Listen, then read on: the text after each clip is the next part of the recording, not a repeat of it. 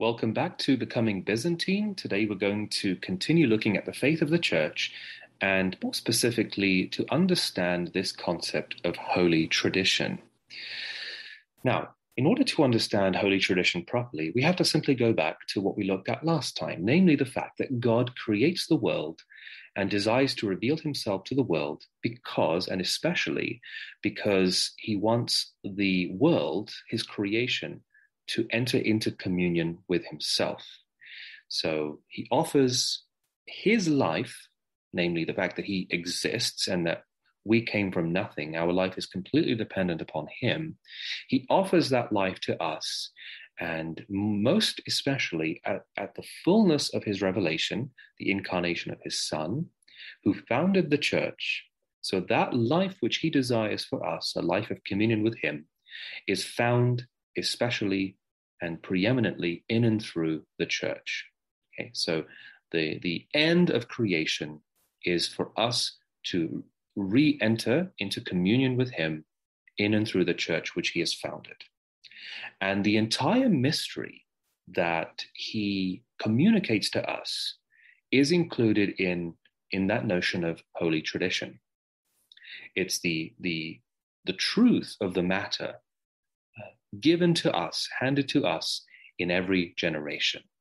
Yeah. So the catechism defines it very simply. The essence of Holy Trinity is when we share in the one and the same faith by which we partake in God's life. So when we think of the word tradition, we think of traditions with a small t, where we are merely looking at customs that we hand on from one generation to the next. And certainly that is a part of that, and it is a very important part of that. But holy tradition as a concept is the one and same reality as a whole that's handed down to us, which is intended to make us partake in the life that we've been given by God, to enter into the communion with God that he intended for us when he created us. So that was the mission of Christ, and especially in his revelation to his apostles. So he called the apostles, and his task was to reestablish the communion between God and humanity that had been lost through our sin, as we'll see when we look more at the fall. And he entrusted to the apostles, to the church as a whole, but specifically to the apostles that he called and to their successors, he entrusts that revelation, that truth, that fact of the matter to them. And the apostolic mission is to preach it as well as to interpret it. So not only do the apostles preach the message, but the church is and their successors in the church are those who are called also to preach it, but to receive it and to interpret it. And therefore, God is continually present with us, leading us into the same truth, the one truth. And that's where the Holy Spirit comes in, the third person of the Blessed Trinity, who leads us into all truth. So Christ chooses his apostles and sends them to preach the word. And they witness to him not only by their preaching, but also by their lives. And those apostles transmit that same gospel, that same truth, to their own successors. So their successors in the church that continue the one and the same gospel. Now, when the church calls us to be faithful to the gospel, it's calling us to be faithful to the teachings of the apostles, because those teachings were given to them by Christ. And that's why holy tradition is something that is unchangeable. When we're faithful to holy tradition, we're faithful to Christ, because Christ is the one that gave us these truths, and we aren't simply inventing or reinventing them. We're faithfully following Christ from one generation to the next. Now, especially as Byzantine Christians, we really manifest this in the unbroken continuity within our tradition, which is obvious in our liturgical life. So our liturgies reflect that ancient truth which is handed on. It's reflected in the teachings of the Holy Fathers. So those early saints that unfolded the teaching of the apostles, unpacked them, and handed them on to us with greater depth. And our love for the Holy Fathers, deference to the Holy Fathers, is yet another way in which we honor the fact that tradition is something that is supposed to be unbroken, that it's supposed to be held intact and handed on to the next generation, because the Holy Spirit is with us and guarantees that truth in us. And so as a church, we are concerned really with safeguarding the apostolic teaching. We are concerned with safeguarding the heritage of the Holy Fathers, because it is not our property. It is something that was given to us, handed on to us. That's the very meaning of the word tradition. It's handed on to us by the Lord himself. And that unbroken tradition is supposed to be given from one generation to the next. Now, the tradition is not something that's merely dead. It's not something that belongs in a museum. It's something that's living. It's something that's intended to bring us the life that God wants for us. And it's intended to bring us into communion with him.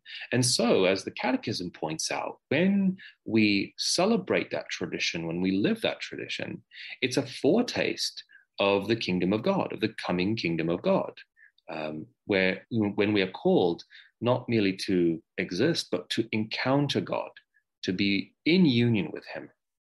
The meaning of who we are, of who God intended us to be, is to be in communion with him. And so holy tradition is not something that just belongs in a museum. So, as I said earlier, it includes customs, but it's something much deeper than that. It's learning to live the way that God wants us to live, and it foreshadows the union with God that he intends for us in the age to come. Okay, so that's why he made us. And so we latch onto this tradition because the meaning of our very existence is in it. Now, tradition is handed on to us really in two ways.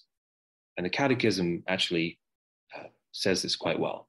On the basis of the Holy Scriptures, the Church establishes the truth of oral tradition, which in turn interprets and explains the Holy Scriptures. So there's almost like one source, but there are two streams.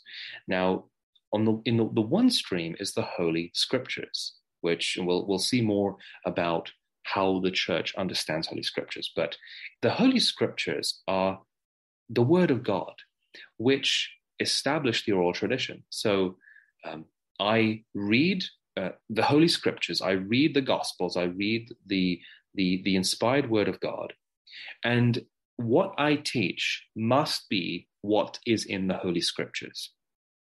However, it also works in reverse, that the oral tradition which was given caused the Holy Scriptures to be written. So Christ gives his teaching to the apostles, and they in turn to their successors. And then as that tradition is being given, they are writing down their faith. So the oral tradition determines what's written because it's given by Christ. But then what is written forms the basis for what we teach orally going forward. So it's a really delicate balance there. The source, the fount, the font is one and the same, but the streams are two and they're complementary one with another. Eventually, as the centuries roll by and the written and the oral tradition are being proclaimed, repeated, and enriching one another, then the holy men, as well as the holy women, who are living those teachings, internalizing those teachings, living those teachings, and living a holy life, write down their reflections and hand them on. That's what we call the Holy Fathers. And the Holy Fathers are very, very important for us, particularly as Byzantine Christians, because those are some of the earliest witnesses to the truths of God's teaching and the gospel coming alive and being understood more and more deeply as the centuries go along. So you have this kernel of truth, this seed, which eventually blossoms into a magnificent flower, which gives greater knowledge, greater depth, greater color to the teachings of God, to the gospel. So the fullness of revelation is found in Christ. So there can't be any addition to what Christ taught. However, the Catechism says what happens is just in the natural course of history, the church progressively uncovers the depths of this revelation. So it's not adding anything onto the revelation, it's uncovering how deep that revelation is. Because if you think about it, God is infinite. His teaching, therefore, must be infinite. And so we could never exhaust the truths of his teaching. But what we can do is we can come to understand them more and more deeply, simply similar to how someone is in relationship with another.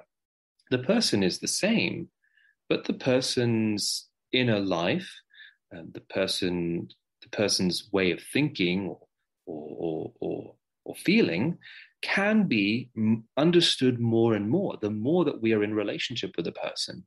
And it's the same with the faith in an analogous way.